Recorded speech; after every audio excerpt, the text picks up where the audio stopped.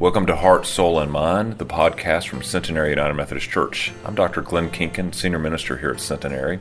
My hope is that this podcast will give you some good news for your journey today.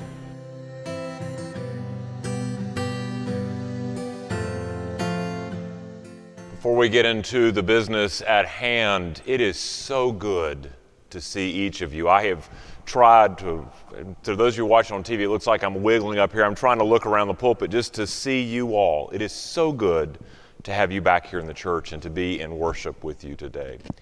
Our scripture lesson comes from Matthew's Gospel from the 22nd chapter, verses 34 to 40. Hear with me now the words of the Lord.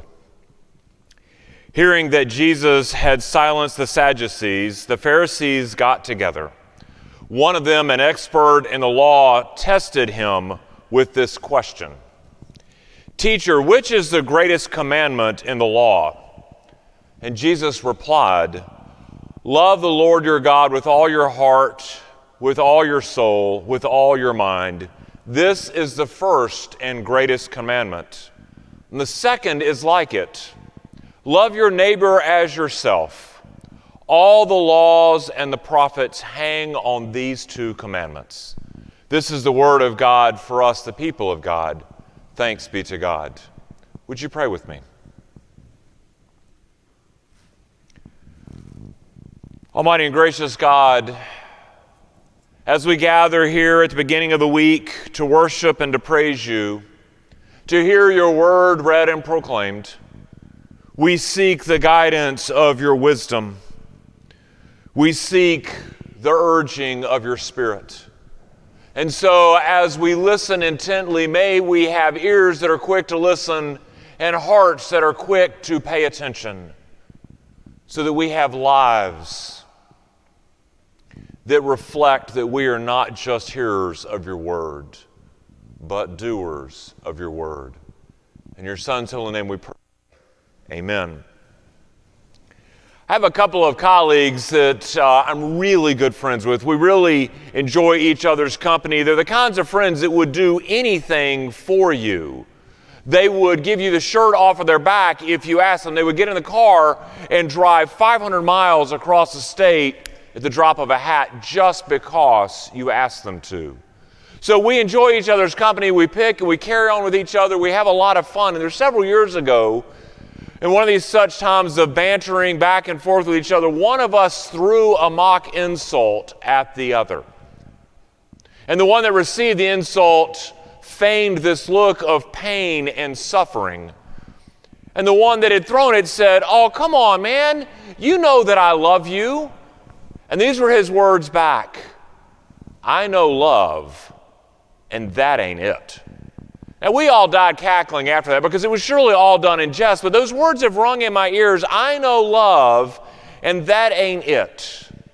We use the word love a lot, maybe sometimes too casually in our world. We share it, and I've been thinking about it. We use it, but how are we using it? Are we using it more as a noun or truly as an active verb? Today's text, Jesus is facing the fourth of his tests and trials by the Pharisees. I mean, they're playing this game, sort of, let's see if we can trip Jesus up. Now, they're not real bright. I mean, they're students of the law, they know everything there is to know about it, but these are not real bright guys, right? I mean, they sit there, they're messing with the Son of God on religious matters. I mean, you're not going to win this battle. Jesus is the one that turned water into wine, and they think that he can't answer a simple question. So, of course, they try this, and they get gold stars for, effort. Because this time they went to the one subject matter they knew best. They went to the law. They went to the Jewish law, which at that time there were 613 laws that they were following. There were about 365 of them that were thou shalt nots, and about 248 of them were thou shoulds. So they thought they could trip him up. Like, there's 613 laws. Jesus picked the best one. Now, the Bible doesn't say it. It just simply says Jesus replied. But I sometimes think about Jesus, and I think about sort of how our mannerisms are. Did Jesus just sort of smile at them? And in the back of his mind, I'm going, is this the best you've got? But instead, what he does is he says to them, here's how it goes, guys. The greatest and the first one comes from Deuteronomy 6:5. Love the God with all your heart, all your might, and all your soul. And then he says, and the other one is closely related to it. It comes out of Leviticus 19:18. Love your neighbor as yourself. But then here's the clincher. All the laws, all 613 of those that you're trying to trip me up on, and any others that you might want to make up, all of those hang on these two. This is the keystone of it all. It's about a relationship with God and a relationship with your brother and sister, with each other, with all the God's children around the world. And so right here in Matthew 37-40, you see that these two laws are inextricably linked together. Not as a both and, or they're inextricably linked together as a both and, not as an either or proposition. And at one moment, Jesus sums it up as a both and. And so the challenge becomes for them, but more importantly for you and for me, for us to live this law. To treat it as a verb, to act upon it. We can no longer sit idly by in life with sort of a warm feeling about love as like an emotion, as if our honey smiled at us or we're thinking about our favorite meal and how wonderful it makes us feel.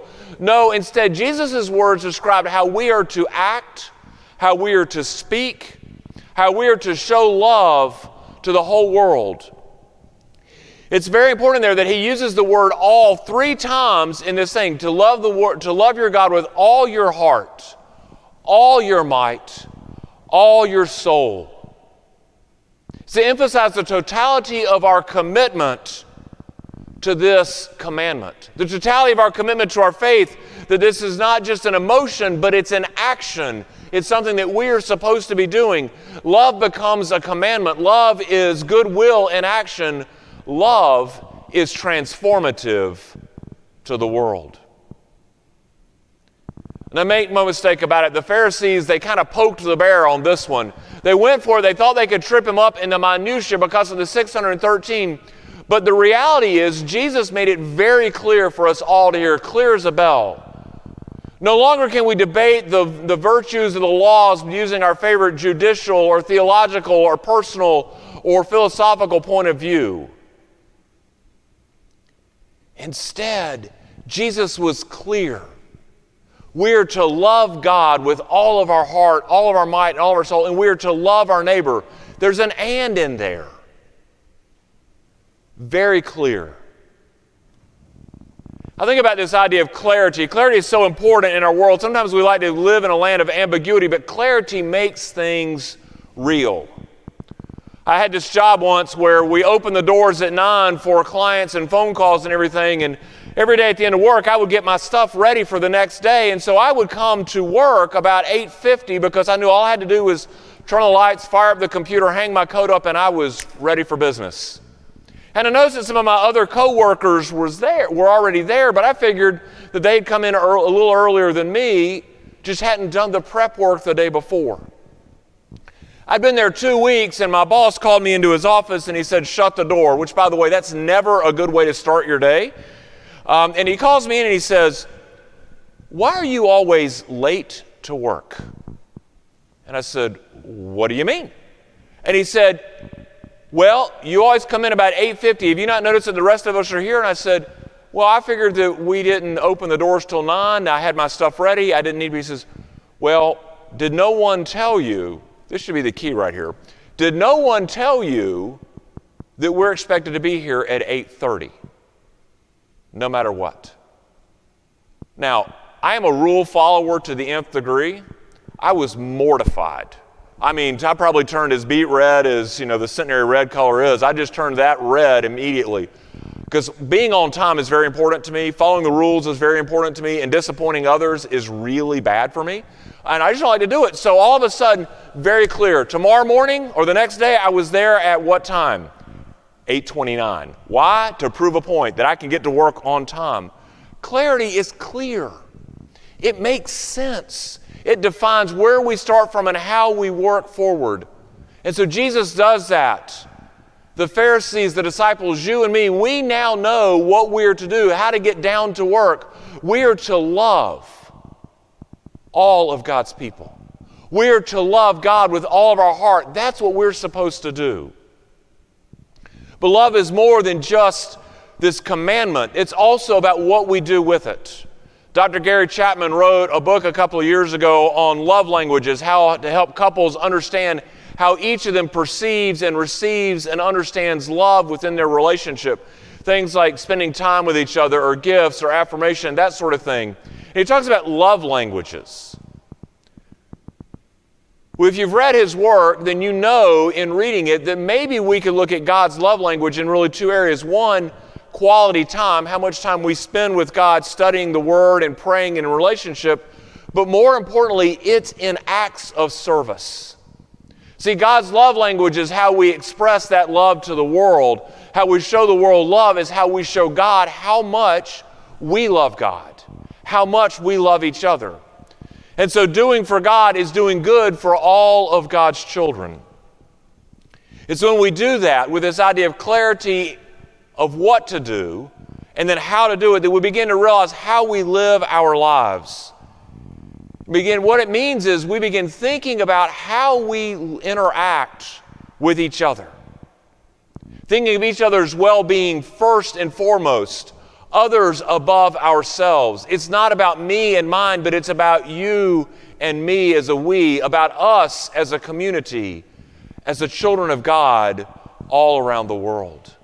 And see, when we act this way, when we have that clarity of purpose, that understanding of what we're to do, when we act this way, we begin to see the transformative power of God's love shed for the world. The transformative power of what love can do in the lives of each other. Her name was Pearl, and the team got off the bus one day out of the church van, and they were meeting her and her family for the first time to do work on her house. She was a very shy 10-year-old, sort of hid in the corner looking around behind the door, and just as everybody was about to get in the door, back in the van to go back to the center to get ready for work the next day, she said, "Hey, do y'all want to see me do a cartwheel?" And the kids said, "Sure." Pearl goes running across the yard, throws herself forward to a cartwheel, and completely bombs it. I mean, face plants across the grass and everything.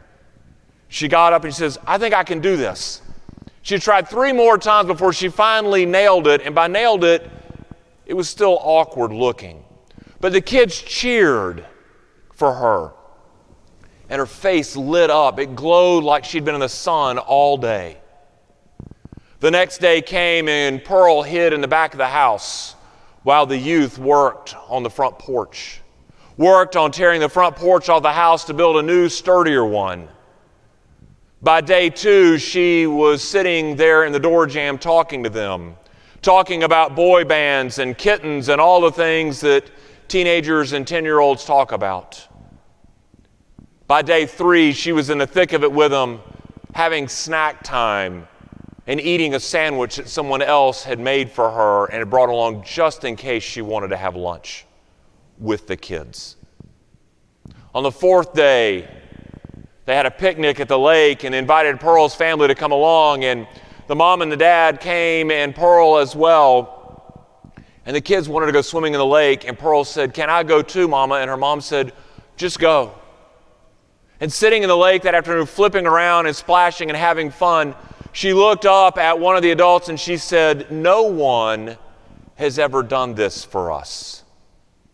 And when the kid said, "What do you mean?" She says, "No one has ever brought me to the lake to swim." The lake was 2 miles from their house.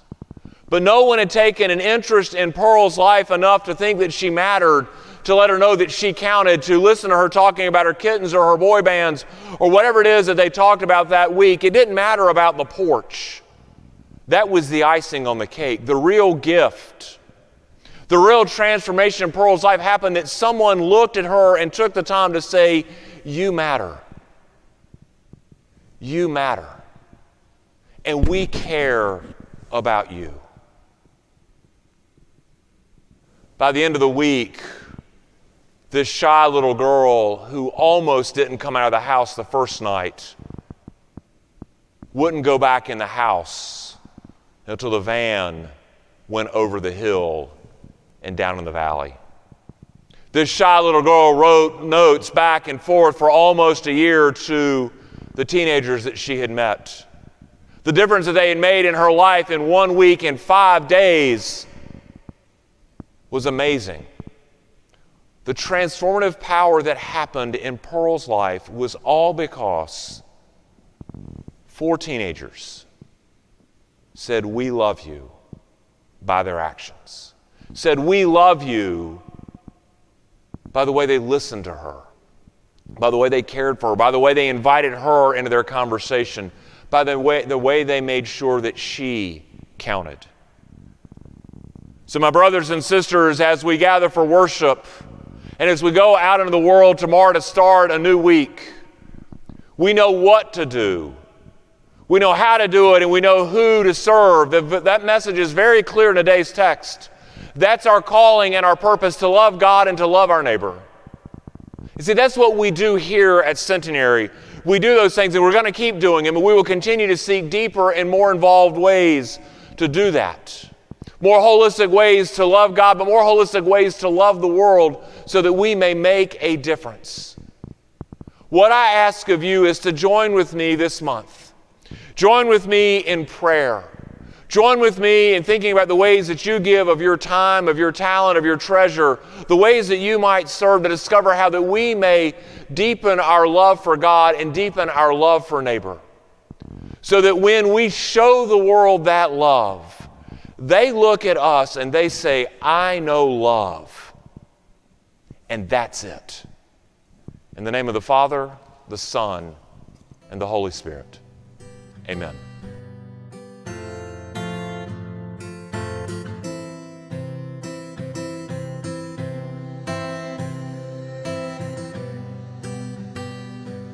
Thank you for listening to Heart, Soul, and Mind, the podcast from Centenary United Methodist Church.